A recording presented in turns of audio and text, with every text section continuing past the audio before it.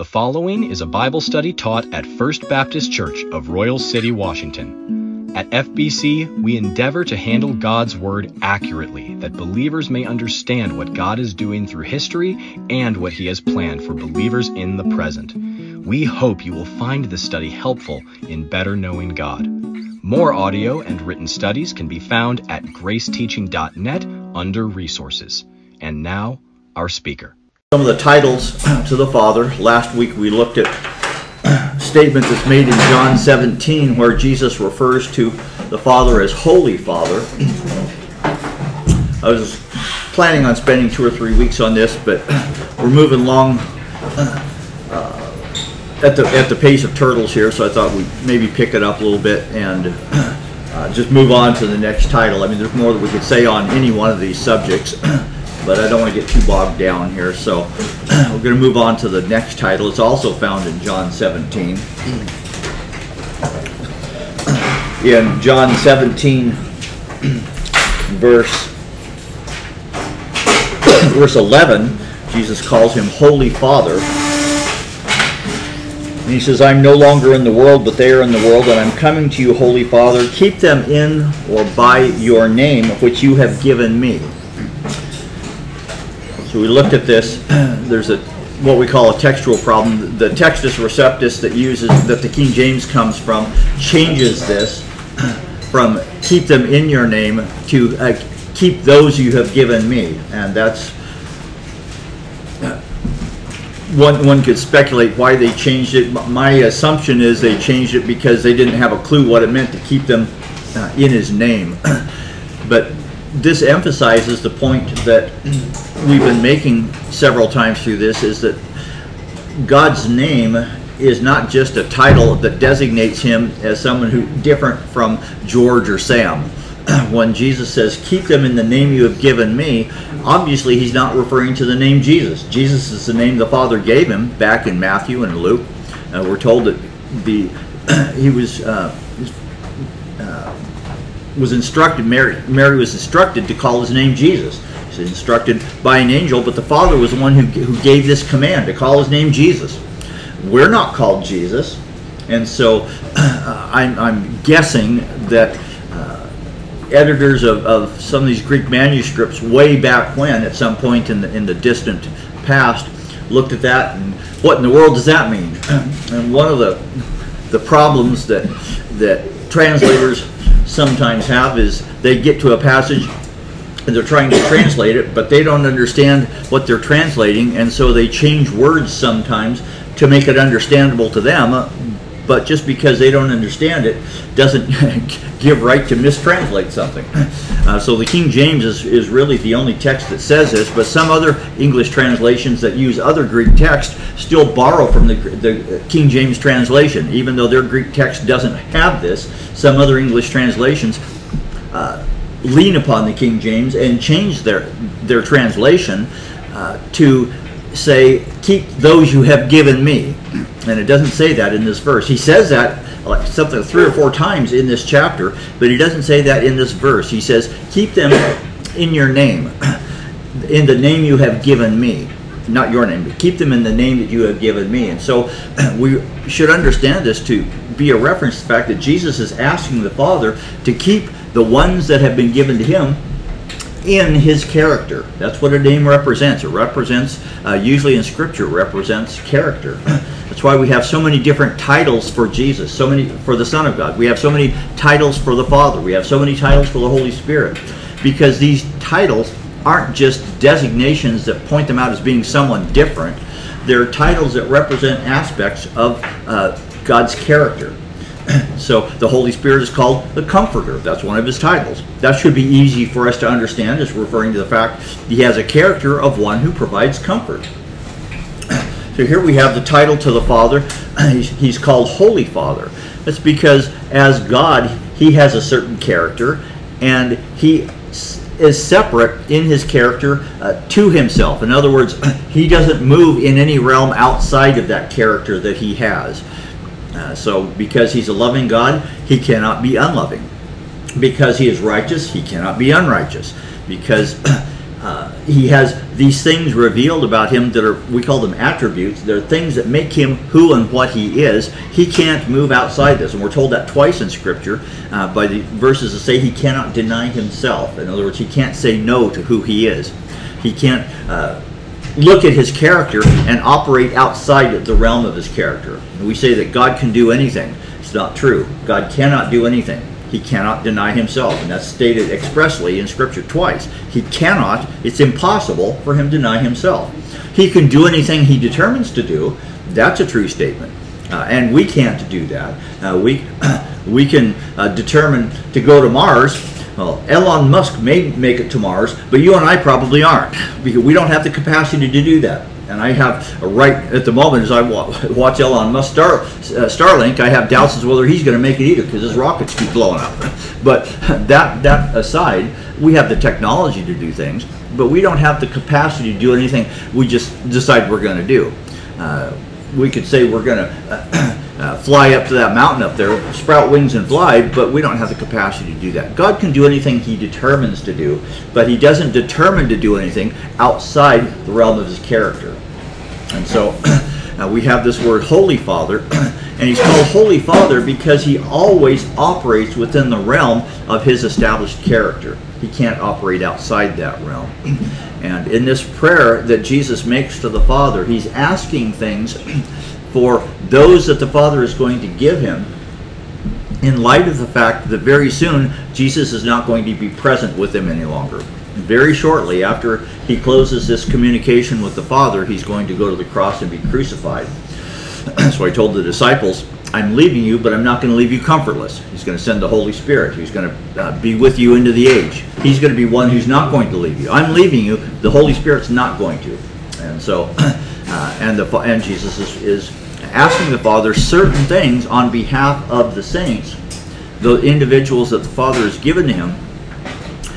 And even though Jesus is going to the cross imminently, he's not asking a single thing for himself. He's going to face an incredibly painful death physically. He's going to be experiencing spiritual death that he'd never experienced before. He's going to be separated from the Father. Things that are inconceivable. He's going to take upon himself the sins of the world. We cannot imagine. We can't imagine the agony that would be involved in that. We can accept it as true because he says that's what he did, but we can't conceive. That was the word I was trying to come up with. We can't conceive of the type of agony that Christ was about to face. And in light of that, he is praying for the disciples and those who would believe because of their testimony afterwards, which includes us. And he doesn't ask for a single thing for himself. That demonstrates the character of somebody who genuinely is loving with God's kind of a love. God's kind of love looks at benefits for the recipient of that love regardless of the consequences to self. And Jesus is going to use another title now in verse 25 that is also a reflection of this same character. In verse 25, he says, "O righteous Father." He uses the term righteous here, even though it's an adjective that describes him. He uses it as a title. He says, "Righteous Father, even though the world does not know you," literally it has not known you, "I have known you, and these have known that you sent me." He uses a series of what we call aorist tenses, which point to an action that's a point in time. He says, I have known you, and these have known that I have sent you. But he calls him righteous Father. And this title is in the context of requesting that God the Father provide unity for those who are going to believe, basically church saints, New Testament saints. And he starts the context of this part of his prayer, his request, back in verse 20. He says, "I do not ask for these only," referring to these disciples that are present with him, the 11, because Judas is not present anymore with them. He says, "I do not ask for these only, but also for those who will believe in me through their word," their testimony. And now he uses a series of subjunctives, and a subjunctive in the Greek is a conditional clause. It means if this happens, then this happens. It's a condition which requires something to happen in order for this condition to be fulfilled. And he lists 9 conditions within this request of the Father. And it's translated in our English. We can see by the fact that he uses the term might or may, that this may happen. He's asking that you may do this, that you may do this, that you might do this. These are all subjunctives. In other words, I'm asking that this might happen. Well, what would cause it to happen? Well, something else has to happen in order for this request to be fulfilled. So it's a conditional clause. And he uses 9 of them in this prayer. And I'll emphasize these as we read through this from verse 20 through 26. He says, I do not ask for these only, but also for those who will believe in me through their word, that they may all be one, just as you, Father, are in me, and I am in you, that they also may be in us, so that the world may believe that you have sent me. The glory that you have given me, I have given to them, that they may be one, even as we are one. I and them, and you and me, that they may become complete and brought to maturity in one, so that the world may know that you sent me, and loved them, even as you loved me. Father, I desire they also, whom you have given me, may be with me where I am, to see my glory, that you have given me, because you loved me before the foundations of the world. O righteous Father, even though the world does not know you, has not known you, I have known you, and these have known that you sent me. I made known to them your name, or your character, and I will continue to make it known, that the love which you have loved me may be in them, and I in them. A lot of conditions here. How many of these conditions relate to requirements that we have to fulfill in order for this to become a reality? What do we have to do in order to experience this unity that Jesus is praying for? What do we have to do to measure up to where we are qualified to be recipients of these things that Jesus asks? Let's make a list of them. We have 9 conditional clauses, 9 things that require something to be fulfilled. Which one of these require activity on our part? None of them. Every single one of these things that Jesus is requesting is conditioned upon something, but it's not conditioned upon anything that we do. And so when he says in verse 21, they may all be one, I and you, that they may be in us, so that the world may believe. What is the condition? What are the conditions that have to be fulfilled in order for these conditions to be fulfilled? What has to be accomplished before the Father will grant these petitions? We have to be put into Christ. Okay. And relate to Him in our position. And what has to be done for us to be put into Christ? Believe. We have to believe. What do we have to believe? The gospel. What is the gospel? Christ That Jesus did something. That Christ died. First and foremost, in order, the first requirement that has to be met for every single one of these requirements, Christ has to die.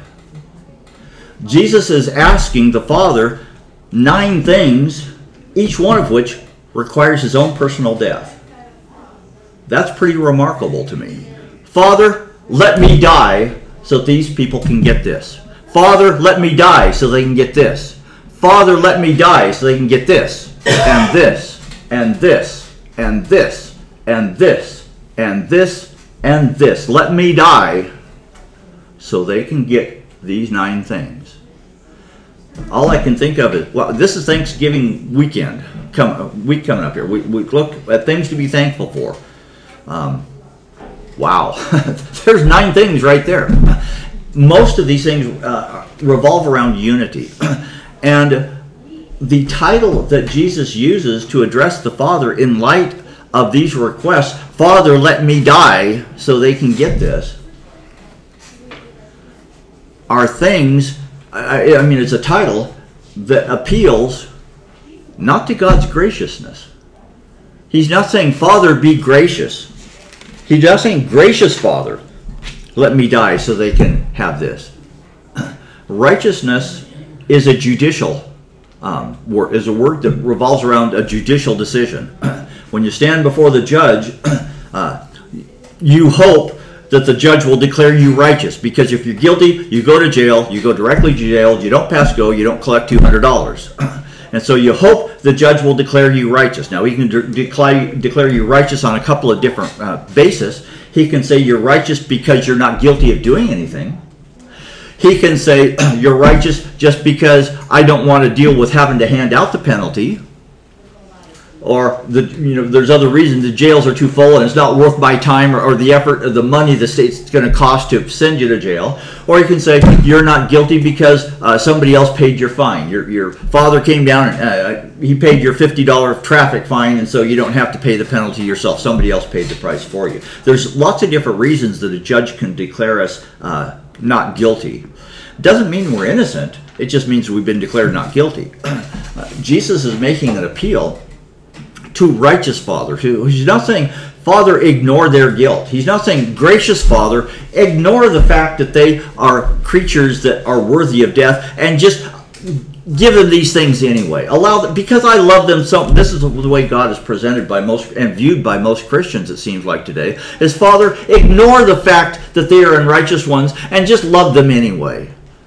And that's how Christians present God to the world. God just loves you so much, he doesn't care what you are. He just accepts you anyway. And you just accept that, and he's just going to love you to death. Because he loves you in spite of all the bad things you have done and all the bad things that you have going on inside. He just loves you.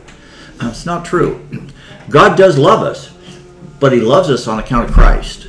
He loves us because of what Christ did. Christ paid a price for us.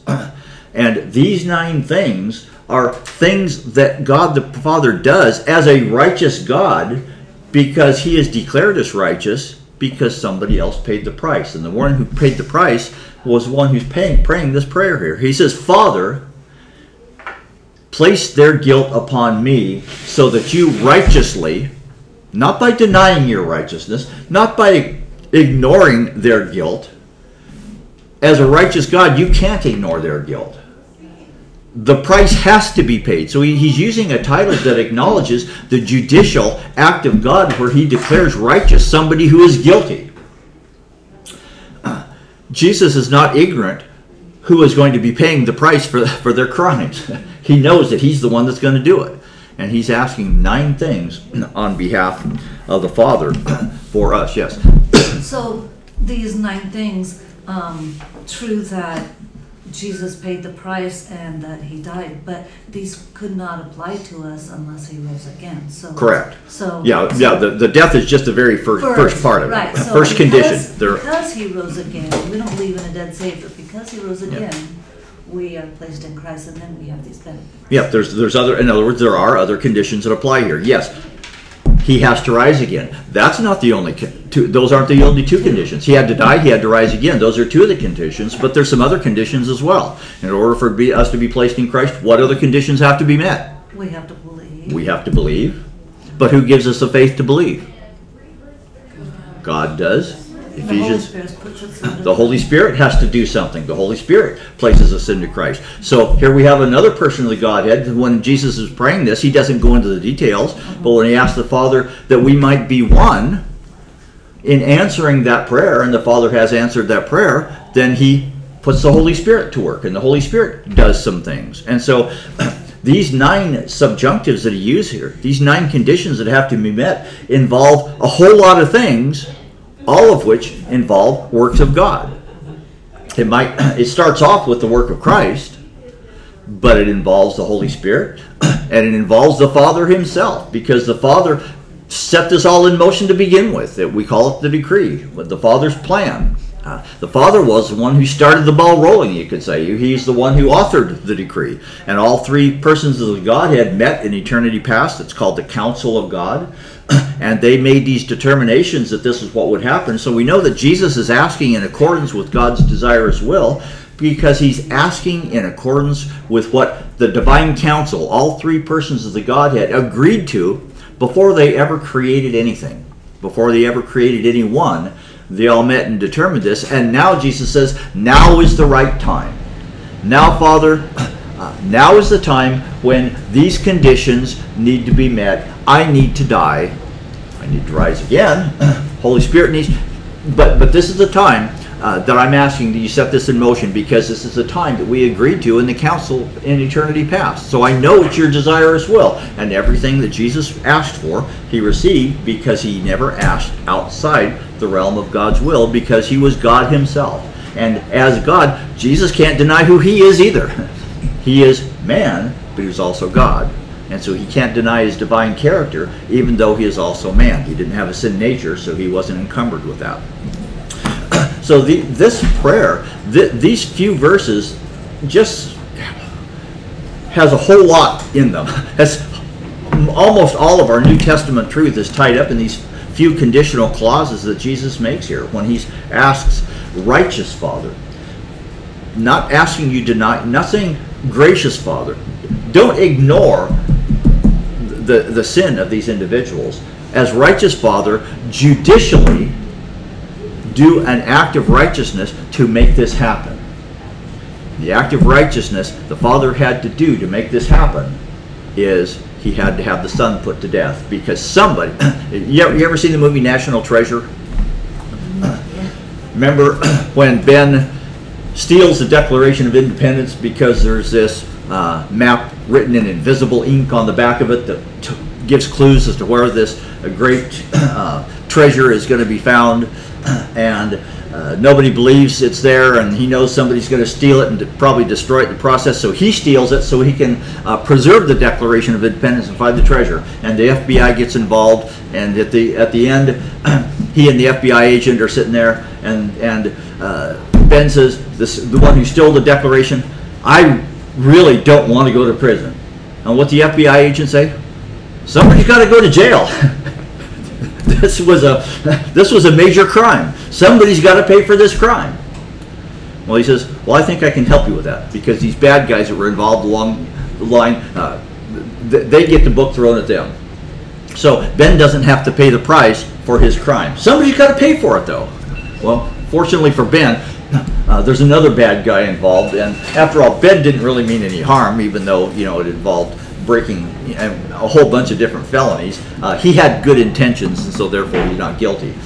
That's not quite the same idea as we have here, but similar. The fact that Jesus is saying, righteous Father, by not ignoring your judicial requirement as a righteous God, make these individuals recipients of, he's asking for gracious acts, but he's basing it upon righteous decisions that the Father is going to make. And so because it's based upon a righteous decision, somebody has to pay the crime. He's not basing it, he's not saying, oh, gracious Father. He's not saying, oh, merciful Father. So he's not basing these requests on leniency of the Father. He's basing it knowing that, Father, you have righteous requirements. And so based on the fact that you have requirements that have to be met because you are a righteous Father, make these things come to be based upon your righteousness. And so the Father makes righteous decision to answer each one of these nine things. Now, some of these conditions are not going to be met, but it's not because God didn't make the provision. We have that said a couple of times here, and he says in verse, I'm on the wrong page here. The end of verse 21, he says, well, or just read verse 21. They may all be one, as you, Father, are in me and I in you. They may be in us, so that the world may believe. Now, that's a condition that still is a possibility of being fulfilled, but that's only going to be partially fulfilled, because we, I think, understand the whole world is not going to believe. But it's not because the righteous requirements of the Father were not met. Jesus Christ paid the righteous requirements so that all the world could believe. And also it says, he's whoever will may come, so the invitation is there. It's still there, yeah. But we know that this condition isn't going to be met in entirety, because the entire world is not going to believe. But the offer was made for all, and the conditions that made providence for this have been met. The price that Jesus paid was sufficient to pay for the sin of all these people. So all the world, if they did believe, the righteous requirements for their sin has been met in the death, burial, and resurrection of Jesus Christ. The payment was paid. So the fact that the world doesn't believe isn't because the righteous Father said, well, the payment wasn't quite sufficient. I would have let the whole world believe, but you didn't pay enough. You needed to give more. Jesus gave enough. His payment was sufficient. So that is partly conditioned upon the fact that some of the world won't believe. And the only reason they do believe is because it tells us 3 times in the New Testament that God is the one who gives them faith to believe. And so we have this statement made several times through this upper room prayer. He says in verse 6, I have manifested your name to the people who, what? You gave me out of the world. Yours they were. You gave them to me, and they have kept your word. So we have this statement made 3 times in this upper room prayer. Those you have given me out of the world. This is just a very, very plain statement. It should be plain. It's plain to me anyway. Of the doctrine of election. The fact that God the Father, like Leslie says, the invitation is given to all. But if we were all left to our own devices, none would believe. And God chose some anyway. The price was sufficient for all, but none would believe. And so God chose us anyway. And this is why we really should be appreciative and appreciate who God is, the Father is, because the doctrine of election doesn't demonstrate hatred. It demonstrates the fact that we didn't deserve any of it, and he chose us anyway and made us recipients of his grace through Christ. None of us are deserving of it. He just chose some anyway. Even though all would refuse him, he chose anyway. And the vast majority deserved was for everybody to go to the lake of fire. Yeah, each one of us deserves that. Something we talked a little bit about in our Thursday night Bible study in Mattawa, that if we are faced with true righteousness, we look at the state that our world is in. Every generation can say this, but as we look back through history, it just seems the world is getting worse and worse. There have been things that have happened in the world that have been horrible. We look at the Holocaust during the Second World War, and there's been places throughout history that have experienced horrible things, but they haven't generally been worldwide. But what we see going, the entire world is just devolving into chaos. What I see, and when I look at the world, I see kind of a reflection of what was stated clear back in Genesis before the flood, when he says the world was filled with violence. We see that more and more today. It used to be that there was no such thing as a mass shooting, mass school shooting. And then we had Columbine. And then it happened again and again. And it happened more and more frequently. And now there's hardly a day goes by. There's not a week goes by. There's not a single week goes by where we don't have a mass shooting in this country. Most of them aren't reported because they're not as grand and glorious. Some times mass shooting doesn't resolve any deaths. It involves a couple of injuries and then the bad guy is taken down. And we don't even hear about them. But I saw a report about the number of mass shootings, and I saw a graph, and the graph was like this. As time goes by, they have just escalated. And they're not only happening in this country, but now they're happening in other areas as well. And you just go, man, what's going on? The world is filled with violence. Now, I wish, Ronnie and I watch movies for our entertainment. One of the things we like to watch is documentaries. Things that document activities that really happened, historical things.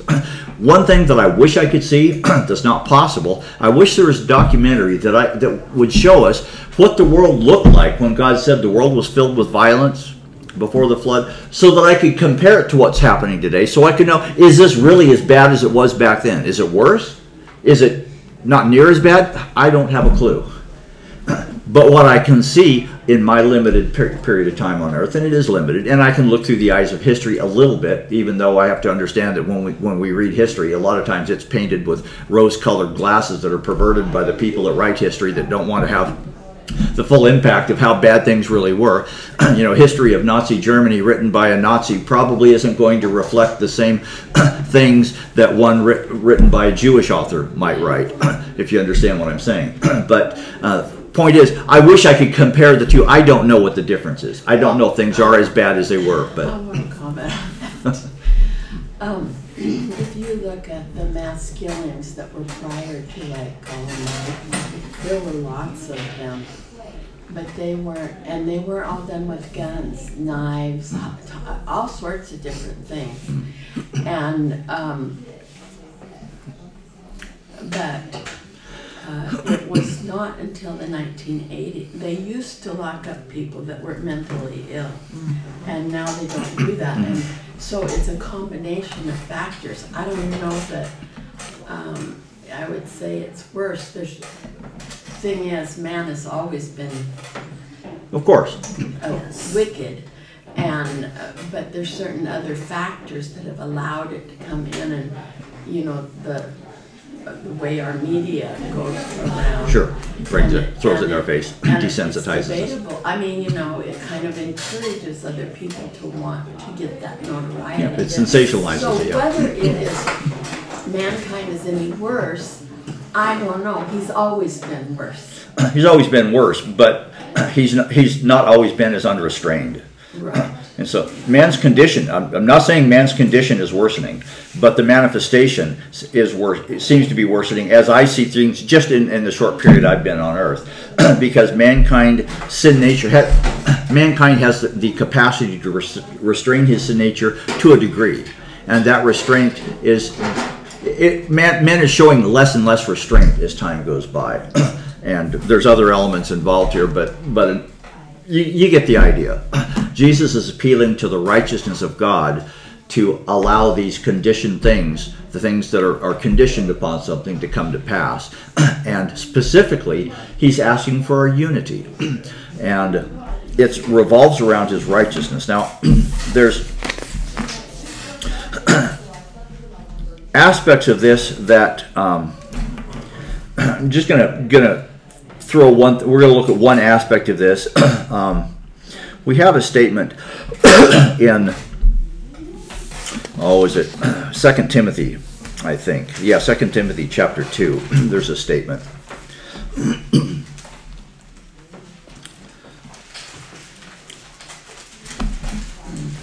Something for us to think about here. 2 Timothy chapter 2, verse 8.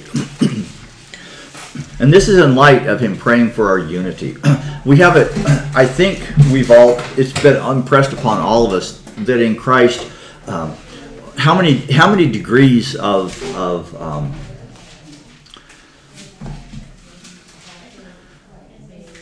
how should I should have thought of this beforehand. It just popped in my head. But how many degrees of favor, I should say, are there within the body of Christ? I mean, we've got individuals who do a lot of good works and pretty much dedicate their whole life to God's service, and we have Christians who don't really go to church at all and pretty much are just enmeshed in the world, and we have all different degrees in between of complete apathy to the things of God to sold out 100% to serving God. So within God's reward system, within his plan, how many different degrees does he set for believers in that? So how many tiers of favor, levels of favor does he establish for his believers? Well, we're all equal. It's just one tier? Well, how can that be? That's not fair. It's fair because Christ, the conditions that Jesus asked for were met in Christ. So we have this concept here in 2 Timothy. I'm just going to throw something out to think about here. Chapter 4, verse 8. Another thing along with what you said about the tiers, because it's based on grace, there's no work that anybody could do to get a standing. Correct. 2 Timothy chapter 4, verse 8. Paul says, "Henceforth there is laid up for me the crown of righteousness, which the Lord, the righteous judge," so here Jesus Christ is declared to be the righteous one, which takes on this title, "the righteous judge, will reward to me on that day, and not only to me, but to all those who love his appearing." This can be viewed a couple of different ways, and generally we have been taught to accept the idea that this is a reward that's given to certain Christians, not to all Christians. It's only to those who are loving his appearing. And we know that if Christians is caught up in sin, he's not loving Jesus' appearing. And so this crown is only given to a select group of Christians. That's a possibility, because it's the reward that is given here is based on our works. It's conditioned upon our works. At least that's how it's been presented to us. The righteous things we do, we have to be loving. That's a requirement that I have to meet. I have to be loving Jesus' return. Do all Christians love Christ's appearing? No. Not all Christians are living a life that reflects the loving of his appearing, so we could draw the conclusion this crown is not provided to everybody. But I'm going to throw out another possibility here.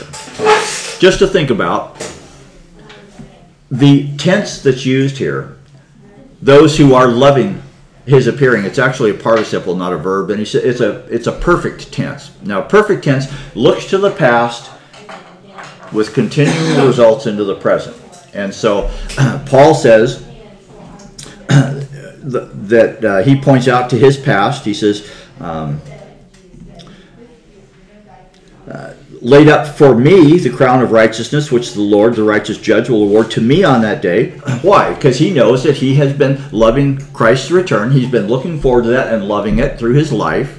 And he says, not only to me, but all those who are also loving his return. And he uses the perfect tense here. So the perfect tense looks to the past with ongoing results into the future. And so Paul says, in the past, my life has been a reflective of one who has been loving his return, and I'm still loving his return. So I know, beyond a shadow of a doubt, there is laid up for me this crown of righteousness. And isn't that the same tense that's used in Ephesians 2 for being saved? I believe so. In the present with the results that keep on being Yes. What point in time does the perfect tense look back to? Your initial salvation. It doesn't specify. The time reference that's given here is the judgment seat of Christ. So let me. Referring to the saved. So we have the Bema seat. We have our presentation to the Father. Before this, we have the rapture. Before this, we have our life. And this life can be divided into past tense and present and future. So we have this crown is being looked at from this being the time frame standard that the Lord may give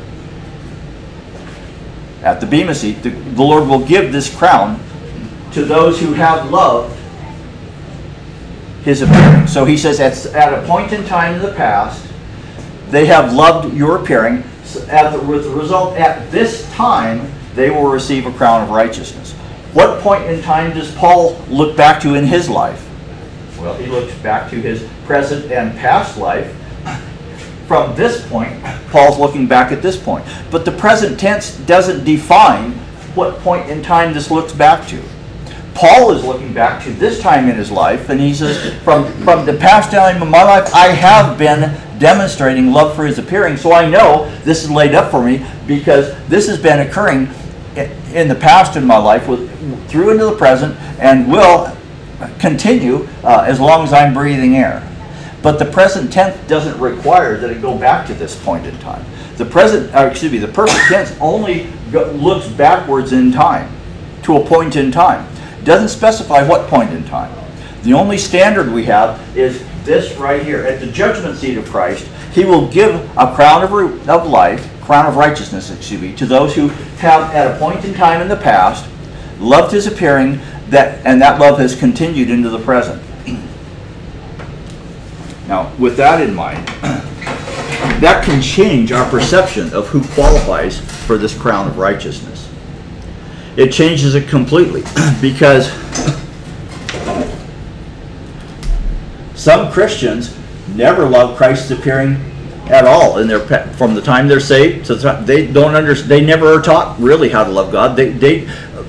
You tell an average Christian today about the rapture. The rapture is an unpopular doctrine in Christianity. Most Christians don't believe in the rapture. They can't be loving his appearing if they don't even believe he's going to appear. That's pretty much a statement of fact. But the perfect tense doesn't have to go back to this point. This is a point in time that happens also at the rapture. What happens to all believers at the rapture? We're all glorified. I guarantee you, at this point in time, all Christians are going to be very grateful that the Lord has appeared, and they're going to be loving him in their glorified state. And from this point, this looks back in time, and it can look back in time to this point in time, which would qualify every believer for a crown of righteousness, because every believer at this point in time is loving his appearing. And when it comes time to the Bema seat, we can look back to the past and say, I have been loving his return in the past, and that continues on in the present and will continue on into the future as I'm presented to the Father. And so we assume that when he says all those who have loved his appearing, it's looking back to this time in our life. But from the Bema seat, the past tense does not limit us to our present life. The past tense from the Bema seat point of reference can't just go back as far as the rapture and still be in harmony with keeping with this verse. You see what I'm saying? Y'all understand what I'm saying? And does other scripture bear out the possibility of this interpretation? I would say yes. Look at 1 John chapter 5. The reason most Christians don't love the doctrine of the rapture is because they're worldly. They're tied to the world, and they're so entrenched in the world system, they just don't want to give up the things of the world. And 1 John chapter 5 kind of points something out here. He says, verse 4, everyone who has been born from God overcomes the world. And this is the victory that has overcome the world, our faith. Who is it that overcomes the world except the one who believes that Jesus is the Son of God? And so 1 John says that in spite of the fact that some Christians are presently loving the world, he says that faith in Christ makes us all overcomers. We have all overcome the world. Even if you happen to be loving the world system at this point, from God's perspective, he actually sees you as having already overcome the world because of faith. And it's based on what Christ prayed in the upper room. He prayed for unity. He says, I don't want there to be different echelons, different levels of favoritism in the body of Christ. I want them to be all unified into one. And our faith makes that possible because of what Christ did, not because of what we did. Look at Romans chapter 3, 24.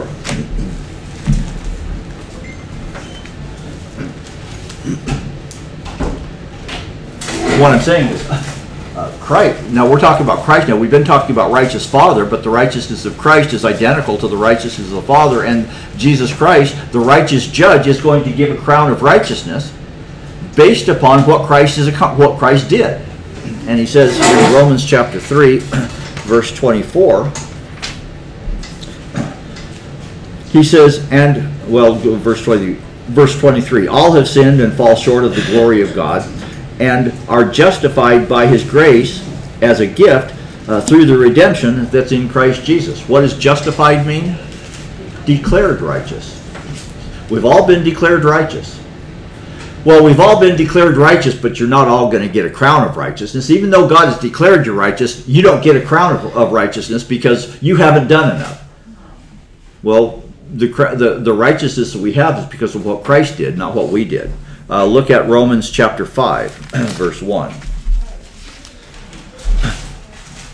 Now, every time we see this word justified, it means to be declared righteous. We're declared righteous on the basis of what Christ did, not on the basis of what we do. Therefore, chapter 5, verse 1, since we have been declared righteous by faith, we have peace with God through our Lord Jesus Christ. So again, we've been declared righteous by faith.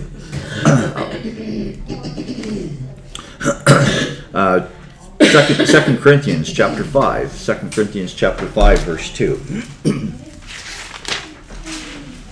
2 Corinthians 5, verse 2 says, for in... Oh, that's not right. Is it 1 Corinthians? 1 Corinthians 5, 2? My eyes crossed when I was looking at my concordance and I looked wrong across the page. 5:2. No, I got the wrong reference here, so disregard that one. Go to Revelation chapter 4, verse 10. What I was looking for, verse that says that we have been made the righteousness of God in Him. We have been constant. 5:21. Okay, I just missed one of my digits here. Thank you. 1 Corinthians 5:21. 2 Corinthians 5:21. Okay. Yeah, I should have known that because I can quote the verse, but the reference was missing from my brain. 2 Corinthians 5:21.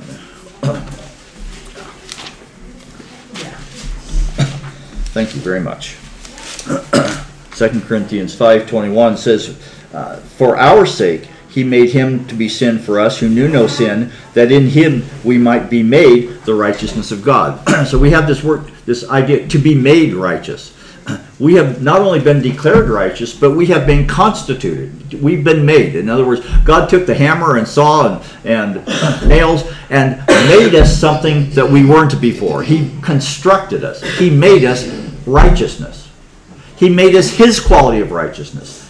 But He did it in Him. And so when Jesus was praying in the upper room, Father, righteous Father, constitute them as one thing. He's asking God to make this group, build these people into a unity, make them, constitute them righteous. And the Father said, okay, I'll do that, but I'll do that in your person. And so He made us something that we weren't of our own self. Revelation chapter 4. And it's the one new man, not you individually. Yes, yes. Yep. Revelation 4, verse 10. Says the 24 elders. Who do the 24 elders represent? The church. The church. The 24 elders fall down before Him who is seated on the throne and worship Him who lives forever and ever. And some of them cast their crowns before the throne, saying, worthy, O you, Lord God, to receive glory and honor, for you created all things, and by your will they are and were created. So some of these 24 elders have crowns, correct? And so only those that have crowns cast them at the Father's feet.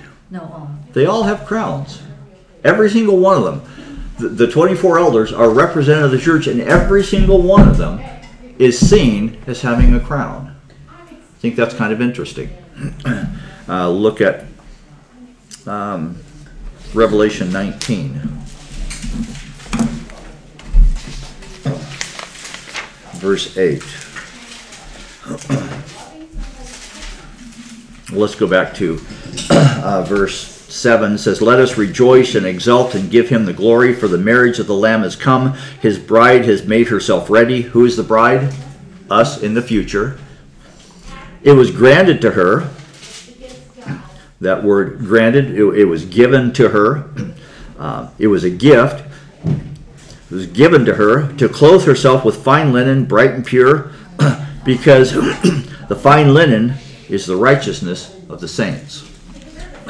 It's interesting to me that every single place where we are, the church's righteousness is referred to, is something that we all have together as a unity.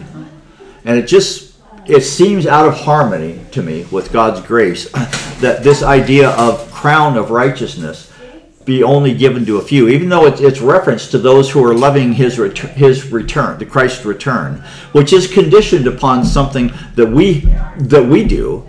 We have to be loving.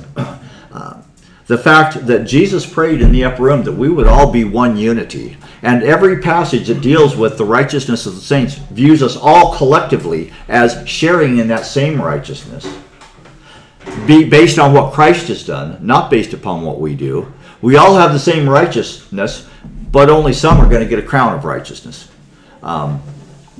This perfect tense just looks to the past, but it doesn't specify how far past it goes back to. And I guarantee at this point, from the perspective of the judgment seat of Christ, the rapture is a past event, and every single believer at the rapture is going to be loving Christ to return, regardless of what they thought during their life. Paul could say it during his life. And because of grace, the average Christian might look at that and go, well, that what motivation is it for us to be loving his return at all? That if we're all going to get rewarded, let's just eat, drink, and be merry today, because let tomorrow worry about itself. Well, the whole purpose of grace is God wants us to serve him because we love him, not because we're constrained to. And if you understand that God is going to give rewards, for Paul, that was motivation for him to be serving during this present life. He didn't have to. He says, I don't have to. He says, there's a reward laid up for me if I do what I'm supposed to. But if not, well, I may get some spanking, but I'm not being forced to do the things I do. I'm doing it because of love. He told that to the Corinthians. He was serving as a steward because there was a privileged responsibility that God had given him, and he was serving God out of love. That's what grace is supposed to motivate us to do. If we're serving because we have to, there's no reward for us. But this would be grace. This is a demonstration of grace at the judgment seat of Christ, all getting a crown because of what Christ did. I see what you're saying, and I think it seems consistent with the rest of Scripture. But 1 Peter 5 says there's a crown for under shepherds. Mm-hmm. And so that would be a specific crown just for certain people in the body of Christ. So, except that in Hebrew, I don't have the verse on my head. I have to come back next week with that. But he tells us to all be overlooking the flock of God. So we all are supposed to be sharing in the under shepherd role to a degree where we're all looking out for others' benefit. And so there's actually room to think that under shepherd crown actually is available to all believers too, because as we're all looking out for others' benefits, that's a type of a shepherding role. And so, and that term is used of shepherding is used of all believers in the book of Hebrews. And so, again, that's not what's been taught to us, but that's what I personally hold to, is that shepherding crown is something that's actually available to all of us too, because we all are to be looking out after the welfare of others, which is a shepherding type role. Even though we may not have the gift of pastor, or we don't all have the office of bishop, of a shepherd, we can all take a shepherding role as we're looking out for the welfare of other believers around us. I'd like to let me know that. I will. It's a verb in Hebrews. I'll have it for you next week. I don't have my Greek concordance with me, so I will have it next week. Any other comments? We're past due here. I've gone over. I apologize. Let's close. Father, as we look to your word, whether or not this is true that we all receive this crown of righteousness, help us to be ones who are motivated by the love that you have for us, by the love that Christ had for us, by giving himself for us, that we might be genuinely using this opportunity right now in our lives, be demonstrating a love for his return, so that we can be bringing you glory regardless of what's in it for